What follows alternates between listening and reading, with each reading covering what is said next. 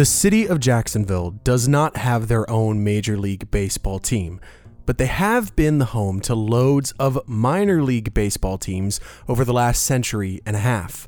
Baseball was far away from the heights that it has in popularity today, but in the small leagues drifting around the country at the end of the 19th century, legends were being made.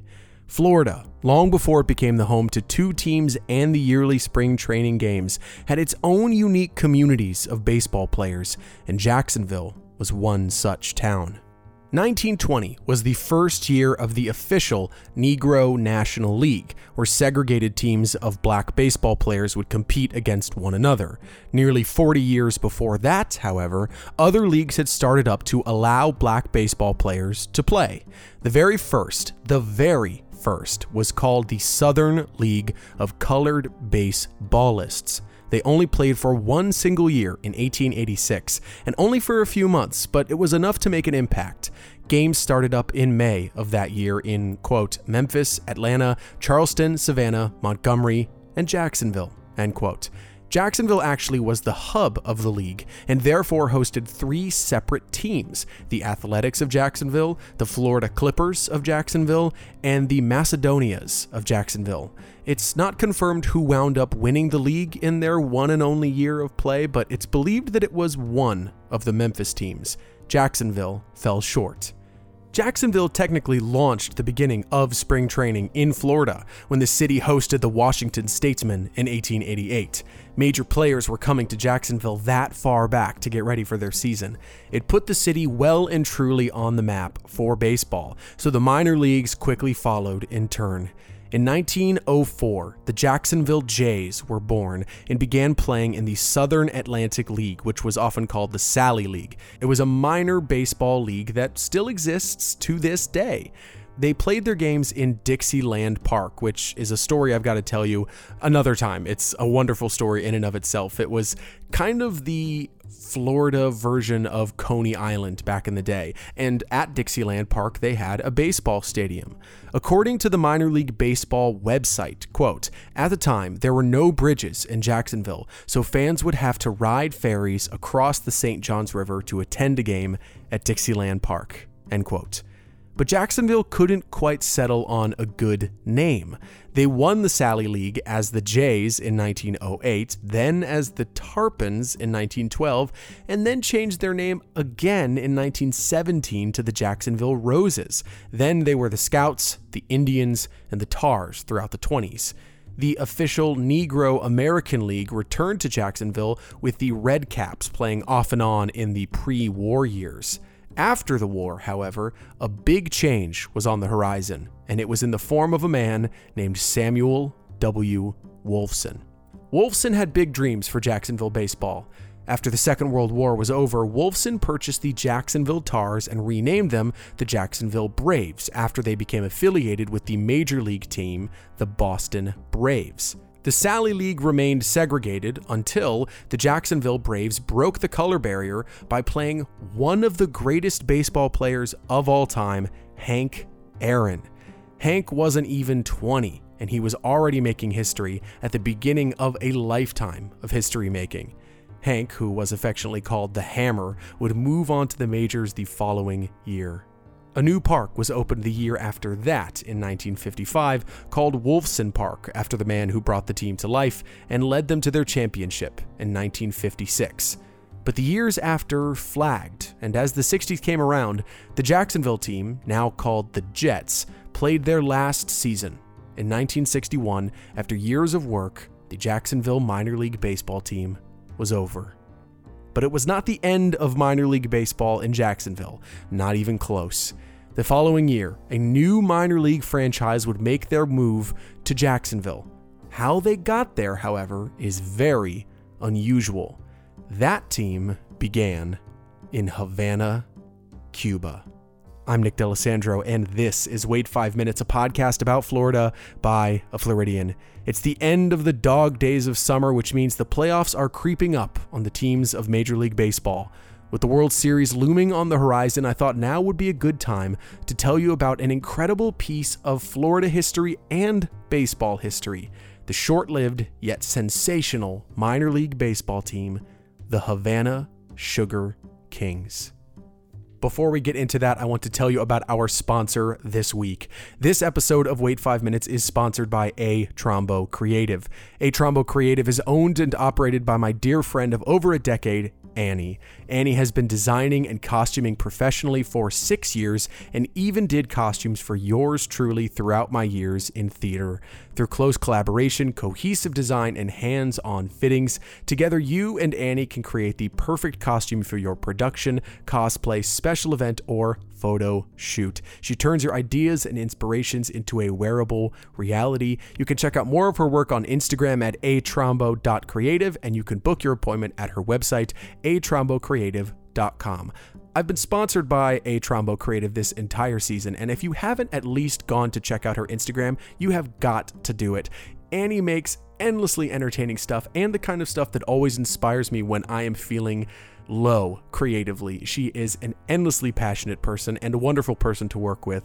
Thank you to A Trombo Creative for sponsoring this episode. Go to the links in the episode description. Go check out her Instagram. Annie does some incredible work.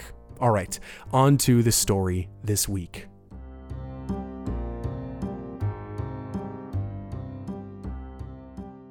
If you've listened to any of my baseball episodes before, and I've done a few, you know that I'm a lifelong New York Yankees fan. I always have been, I always will be, we're not going to debate it, but I love all of baseball. I love the game at its core, and I have a lot of love for plenty of non-Yankees as well. But as you know, I am also a theater kid through and through, and one of my favorite things in all of professional sports is the uniforms, the good, the bad, and the ugly. I love baseball uniforms, why they chose the colors that they're wearing, how they evolved through the years, what the logo is, even the mascot. All of it fascinates me. So I was naturally intrigued when the Yankees played the Miami Marlins in the last weekend of July. The Yankees swept the series, thank you very much, playing 3 amazing games in the Marlins' home stadium in Little Havana, Miami. The Yankees were in their usual gray away uniforms, but the Marlins weren't wearing their usual slick white jersey with black lettering and pink-blue accents.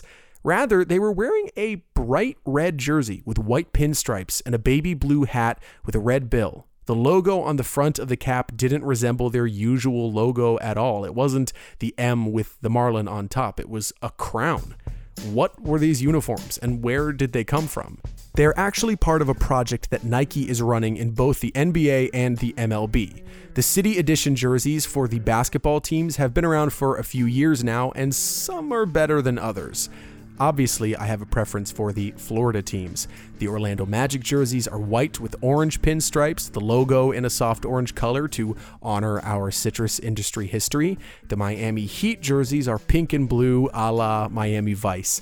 They are really meant to reflect the city where the teams are based, not just honoring the team, but also honoring the culture of where the teams play, to honor the community around the teams.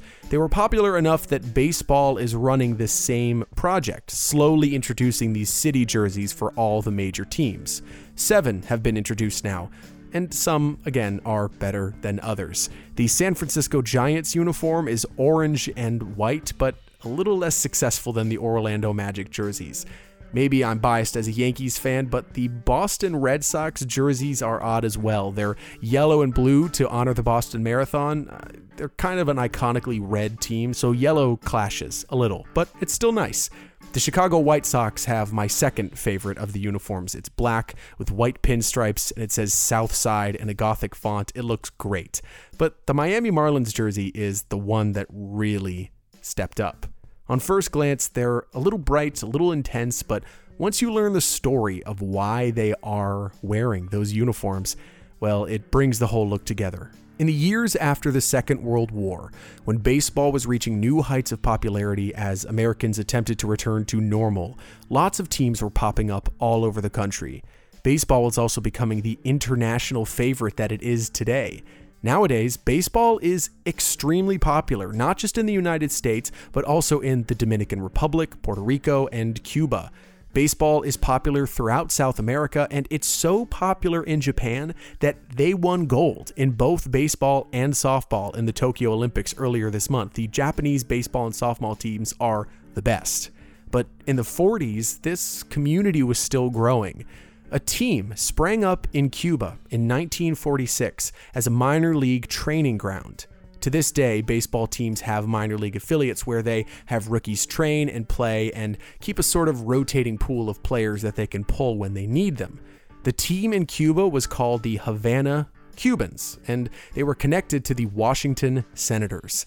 They were successful in their years together, but in 1954, the team became majority owned by a man named Bobby Maduro. After that move, they were renamed the Havana Sugar Kings, a much better name. And they were playing against other minor league teams based in Florida, in the Florida International League. My guest this week actually saw the Havana Sugar Kings in person. Kind of. Okay, first let me tell you my interest in the Havana Sugar Kings. My connection was the Havana Sugar Kings, after Castro took over in Cuba, decided the league, the International League, decided they probably better move them out of Havana. And they moved them to Jersey City, my hometown. So I actually saw the Jersey City jerseys after they were the Havana Sugar Kings. That is John Burbridge. Okay, I'm John Burbridge, and I'm retired now. But I've been mainly an educator throughout my life. I've taught at a lot of different schools, Lehigh, Rutgers, Pace, Loyola in Maryland, and Elon University. And then recently I was an adjunct at York College. I asked him how he became interested in baseball. Everyone has a good story for that. Okay, very simply, my father was a big Giants fan. My uncles were Giants fans. And at the age of 6 or 7, I was a Giants fan. So that's how I became interested in baseball. When I was 16, the Giants left New York. But I still rooted for the Giants out in San Francisco because of Willie Mays. I mean, I couldn't abandon Willie Mays. In the 70s, John tells me, he started working with an organization called the Society of American Baseball Research, or SABR. He's presented many times at their meetings, including one presentation where he and his co-author, John Harris, shared their research on the Sugar Kings. Naturally, it was an attractive story to tell, so I gave John a call. Bobby Maduro, who became the majority owner of the Sugar Kings in 53-54, was born in Havana in 1916. Bobby was born to wealth, got his college education in the United States, and came home where he was eventually married. It's possible that Bobby was involved in the Havana Cubans when they were formed, but it's not totally clear. Nevertheless, he was involved with them as the years went on before he purchased them proper. He helped them build their gorgeous stadium in Havana. In an article in SABR, it is said that Bobby Maduro became the majority owner of the Havana Cubans on May 4th, 1953. A little over 2 months later, at the end of July, the Cuban Revolution, led by Fidel Castro, began their assault on their federal government to oust Cuban President Fulgencio Batista. On July 26th, rebels launched an assault on military barracks only to be pushed back by government forces. Though their first attack was a failure, it launched a spark on the island that would carry through the decades. Despite all the change happening on the island, the future was bright for the Havana Sugar Kings. They didn't know that at the time, however. Throughout the 40s, the Sugar Kings, before they became the Sugar Kings, were dominant, winning the titles in the Florida minor league competitions. From 46 to 50, they won the Florida International League championship. All throughout those years, 46 to 50, that's a lot of wins. But things had fallen away since the beginning of the 50s. Their last year as the Havana Cubans, they had to start their season at their island neighbor to the north, Key West. In 1954, however, Maduro helped move the Sugar Kings into a new position. He was able to maneuver that team into the International League in 1954. And the Havana Sugar Kings became the International League team in 1954. And Maduro was the president of that team. And of course, they weren't very successful in their first few years. Maduro moved the team to the International League, meaning they had gone from one of many minor baseball leagues and rocketed up to the league directly below the actual major leagues. They had a chance to be big and maybe even be a major league team themselves. Until then, they were affiliated with the Cincinnati Redlegs, which is actually the real name of the Cincinnati Reds. Maduro was facing a problem, however, that couldn't be solved by good business skills. His team wasn't very good. They floundered throughout the 56, 57, and 58 seasons. On top of that, the team used to play in the winter, but now they were playing in the summer months to coordinate with the major leagues, which led to even lower attendance as summers in the Cuban climate were brutal. Maduro was facing down a tough situation, a flagging team, dwindling attendance, and a revolution about to reach its zenith. But Castro came into power in 1959, and of course that created some uncertainty for the Havana Sugar King. As I remember it wasn't sure whether Castro was going to go totally with Russia or maybe become an ally of the United States in that 1959 period. So there was still some uncertainty. So Maduro apparently got assurances from Castro that the Sugar Kings will indeed operate in the International League, and he wasn't going to create any problems for Maduro or the Sugar Kings. So, the federal government collapses, leader of the insurgents Fidel Castro becomes the prime minister of Cuba, and the revolution that had lasted for 6 years comes to an end. We all know what became of America's relationship with Cuba. An embargo was instated between our countries in September of 1961, but at the time, it was looking like there could still be a relationship between the two.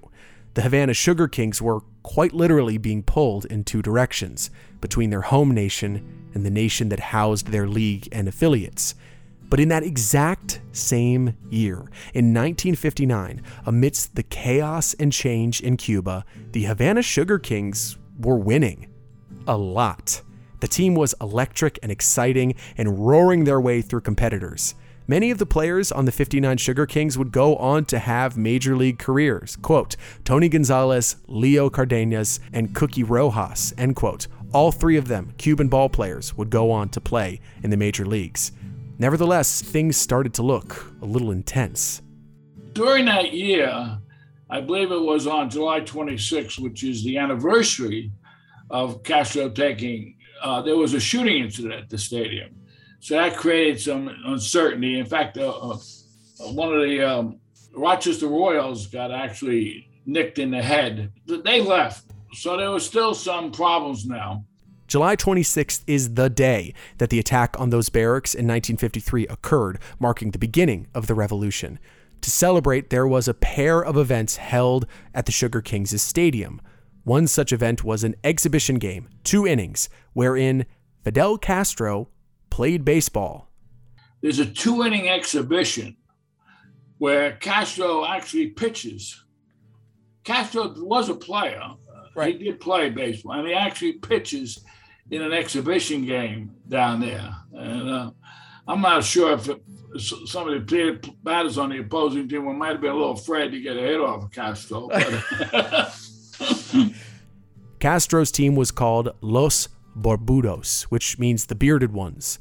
Castro indeed pitched, and Camilo Cienfuegos, the head of Castro's armed forces, was the shortstop. The other team was, quote, composed of military police, end quote. It's a completely surreal image. I can hardly even picture it. The photographs of it are unbelievable, frankly. Really, really, really fascinating artifacts from history. Castro just playing baseball at the beginning of his career as prime minister. It's bizarre. And then the next night, the game played late, meaning it became the actual anniversary of July 26, the beginning of the revolution, at midnight. When the clock struck 12, cheers erupted, as well as victorious gunfire. A bullet fell and collided with Frank Verdi, who was the coach for the rival team, the Rochester Red Wings. Luckily, he was wearing a padded hat. On top of that, a shortstop for the Sugar Kings was hit in the shoulder. The sustained physical injuries were minor, but Maduro was now facing an even bigger crisis. The Rochester team fled the island and forfeited their last games. Maduro needed to prove that this team could exist before the American federal government shut it down. Heading into the playoffs, there was uncertainty, not just on the island, but for the team as well. They finished third, an 80-73 record for the season. They were headed into the playoffs now, and they needed to show up. And show up, they did. They roar through round one, destroy the semifinals, and launch themselves comfortably into their final matchup of the season against the Minneapolis Millers. Interesting enough, well, they play in Minneapolis, and the Little World Series gets played like in October. Well, it's about 30 degrees in Minneapolis. So after the first two games, which hardly anybody ever went to, they moved to Havana. To Havana, Cuba. Havana, Cuba. Wow. Well, that's where the Little World Series took. That's where the Havana Sugar Kings. Right. So that's where they played the rest of the Little World Series. I believe Havana goes up 3-2. The Minneapolis team, which is led by Carl Yastrzemski. Hall of Famer Carl Yastrzemski is a Boston Red Sox legend, an 18-time All-Star, and one of their most important players of all time. And yeah, he played in Havana against the Sugar Kings. Wow. They tied at 3-3. And in the final game, I think there were 35,000 at the Havana Stadium. At the stadium, Maduro really was the architect, though. 35,000. They come and win with a little late rally, and I think they win the game 3-2. And Castro and all the bigwigs in Cuba at that time go crazy, and the team goes crazy. And so I was very, very happy. All right, if you are listening to this podcast and you don't love baseball, if you don't watch baseball, that's totally fine, but I need to tell you something so that you can understand the way that this game ended. It ended in a walk-off win. Now, a walk-off is a very important thing in baseball. The home team bats in the bottom of the ninth, meaning this is the last chance they have to score and win the game before it goes to extra innings if it's tied, or if they lose, they don't have enough runs. If they score, the game is over immediately. You won. You went ahead. The game is over. There is nothing more satisfying than a walk-off win. Every time I see my team win a walk-off, it's exhilarating. It's the best feeling in the world. Not only did the Sugar Kings win, they won it at home in the final game of the series in the ninth inning on a walk-off win. Can you even imagine? But it was not meant to last. Well, that shooting incident creates some problems. There are some players that are very nervous about playing in Havana. And when Minneapolis plays in that Little World Series in Havana, there's some of their players are very nervous, especially if indeed, I guess they would get nervous whether they won or lose. But if they win, how's the Havana fans going to react to that? Tensions were high.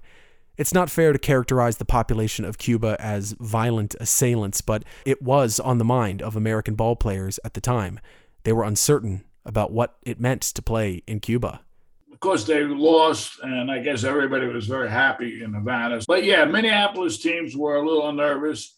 The owners were concerned, especially in 1960, and that's why the pressure on Shaughnessy to move them out, even though Castro had given assurances to Maduro that this would work. Frank Shaughnessy was the president of the International League where the Sugar Kings played. Now, the interesting thing, and we bring this up at the end of the article, what would have happened if the United States and State Department didn't necessarily put pressure on the International League to pull Havana out, and Havana actually did indeed continue in the International League? Would that have smoothed a little bit the U.S.-Cuba relationships? We don't know. Now, what John is saying there is this. The Havana Sugar Kings left Havana the very next year, 1960. It occurred to John that perhaps if this divide hadn't occurred, if the baseball executives had allowed the Sugar Kings to keep playing in Havana, would there have been quite so brutal a divide between America and Cuba? It's doubtful. Lots of things go into politics, and baseball certainly isn't one of them. But we don't know. We aren't living in that world. There is literally no way to know, but it's something to consider. Baseball is and always has been a sport that has bridged gaps between countries, between communities. Who's to say it couldn't have resolved an international crisis as well? We don't know. We never will. But the Sugar Kings did indeed leave Havana. And then in 1960, there's still some uncertainty. And now all of a sudden it's obvious Castro is really going to go communist and created an alliance with Russia. So the State Department put some pressure on the International League. Frank Shaughnessy was the president. They put some pressure on Shaughnessy. So in the middle of the season, Shaughnessy said, well, that's it. The Havana experience. Maduro is trying to salvage the team. And Shaughnessy says, no, we got to pull out. And I got this city available, Jersey City. So we're going to move the Havana Sugar Kings to Jersey City. And they come to Jersey. Maduro goes with them. The Jersey City experience is a terrible one. Hardly anybody comes out to the game. I went to see a game or two. It was really a flop attendance-wise. There's an interesting quote by the manager of the Jersey City team. He sees more life in someone hanging from a noose than the players on his team. So it's something like that. That's pretty good. At the end of that season, Jersey City, they decided they got to move him out. And so they moved to Jacksonville. By now, Maduro has lost a lot of money in Cuba, and this whole Jersey City thing has really taxed him. So he's practically broke. Remember the Jacksonville Jets? Well, they folded in 1961, and in 1962, the newest iteration of the Sugar Kings franchise was now known as the Jacksonville Suns. They would remain in Jacksonville until they moved to Norfolk, Virginia, and became the Norfolk Tides in 1969, where they have remained ever since. So they were the Sugar Kings, then they moved to Jersey City, then they moved to Jacksonville, and then they finally found their final resting place in Norfolk. Jacksonville would start up their own new minor league team in 1970, and that would eventually become my favorite minor league baseball team, the Jacksonville Jumbo Shrimp. I don't think I'm alone in saying this. I probably would never have heard of the Sugar Kings if not for the Miami Marlins wearing those uniforms. Is it exciting to see little sort of less talked about parts of baseball history being remembered in that way? Oh yeah, definitely. And there's so many little parts of baseball history that it's interesting. In fact, that's I think what's important. Baseball can actually act as an avenue to give us a better understanding of history, culture, sports, obviously. There is a lot to be learned in baseball, in its history, in how the game was played, how it is still being played, and how both of those things can change the way the game will be played for years to come. In the last several years, baseball has been recontextualizing its own history, honoring heroes and stars in new ways. They've included the statistics from the Negro Leagues in the official MLB statistics. They've put teams in classic uniforms to honor the city's histories, and they have honored historic teams with untold stories, like the Sugar Kings. In a time where Cuba is in our conversations as a nation, conversations about the relationship between our two countries, the Miami Marlins wearing that uniform is a statement. It's a statement that our histories are interconnected and that baseball has always been at the crossroads of where we connect. Oh, and one more thing before I go. John mentioned that he is a Giants fan. The San Francisco Giants are having an incredible year, and my Yankees are having a pretty spectacular year themselves. We've had a pretty strong surge to the playoffs, and I'm hoping we remain strong. It's been a lot of fun watching them over the last couple of months. I mentioned this to John, and here's his response. Hopefully, your team and my team will be playing each other in the World Series in a couple of months. So maybe I'll be in touch when that happens. Hopefully, fingers crossed. That would be pretty fun. And that will be similar to what happened in 1921, 22, and 23. Giants and Yankees in the World Series, and then a couple times in the 30s, and then 1951 too, and 62. Oh yeah, that's a lot under the belt. You had all those numbers ready to go. So there it is. I promise, if that is the final matchup, I will give John a call and you will hear us talk about baseball very soon. Until then, go Yankees. Thank you so much for listening to this episode of Wait 5 Minutes. I'm so glad that you are here. Any chance I get to talk about baseball, I take it. If you're brand new to the show, or even if this is your first episode, welcome. If you just came to hear some more baseball stories, I have good news. There are plenty of baseball stories. We have talked about spring training. We have talked about Jackie Robinson, who actually broke the color barrier in the minor leagues right before he broke it in the major leagues. If you want to hear about either of those stories and more, I've included those in the episode description. I love baseball. I can't help myself. I'd recommend listening to those episodes. You'll really enjoy them. Season 7 of Wait 5 Minutes is brought to you by A Trombo Creative. Turn your ideas and inspirations into a wearable reality. Go book your appointment at atrombocreative.com, and thank you again to A Trombo Creative for sponsoring this episode and season of Wait 5 Minutes. Seriously, if you haven't gone to her Instagram, go to it right now. Do it. Looking for more Wait 5 Minutes? Well, there is a website just for you. Go to wfmpod.com for transcripts of current episodes, additional photographs related to the stories, and photos from my trips around the state. It's been a busy couple of weeks, so I'm a little behind on the website, but I'm hoping to get a bunch of photographs, transcripts, and additional content to that website very soon, or maybe even between the season breaks. I will be letting you know about that, but until then, listen to some past episodes at wfmpod.com. You can also now pick up Wait 5 Minutes merchandise at Cast and Clay on Etsy.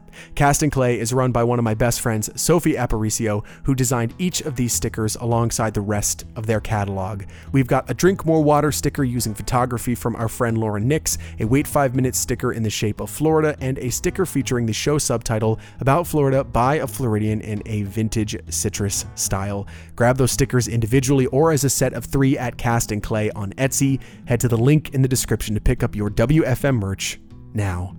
If you did enjoy this episode, please consider leaving a 5-star review. It helps the show become more visible, and it means a lot to me. You can also find me and share the episodes on Twitter, Instagram, and Facebook at WFMPod. If you want to send me a message, you can do so at WFMPod@gmail.com. I really love hearing from you, and especially because I'm looking for some big episodes to start off 2022. I know we're a couple months away, but I've got some great stories on the lineup for the rest of this year. If there's something you want to hear next year, let me know. I'd love to hear it. I'd like to give a very special thank you to John Burbridge, along with his co-author on the paper he wrote, John Harris. John Burbridge also has a few things that you should check out. Check out SABR, and there are 2 things. There's the article that we wrote about the Havana Sugar Kings, but the other thing is there's a bio on that site by Rory Costello about Bobby Maduro. Because Bobby Maduro is really the figure that pulled this whole thing together. There's links to all that in the episode description. Next week is a weird one, a fun one, but we're approaching the finale, and I wanted to tell you about a strange story that I've been kind of fascinated with for a long time, long before I even started writing the show, and I feel like I'm always coming back to it, about how Florida has tried to become Hollywood East, tried to make itself the state for filmmaking on the East Coast the way that California is for the West, and all the times they've tried, and all the times they've failed, and especially one in particular, a town called Picture City. You're going to have to hear it to believe it. We are 2 episodes away from the end of this season, and our finale is a big historical breakdown of a fascinating part of the origins of Disney World. So tune into the next 2 episodes to the end of this season. It's been a really wonderful summer. Thank you for listening. I will see you next Monday. Until then, I am Nick D'Alessandro. Be good to yourself. Be good to others. Please look into getting vaccinated if you haven't already. We need you now more than ever. And please drink more water. It's hot out there. Drink more water. All right, I'll see you next Monday. Take care of yourself.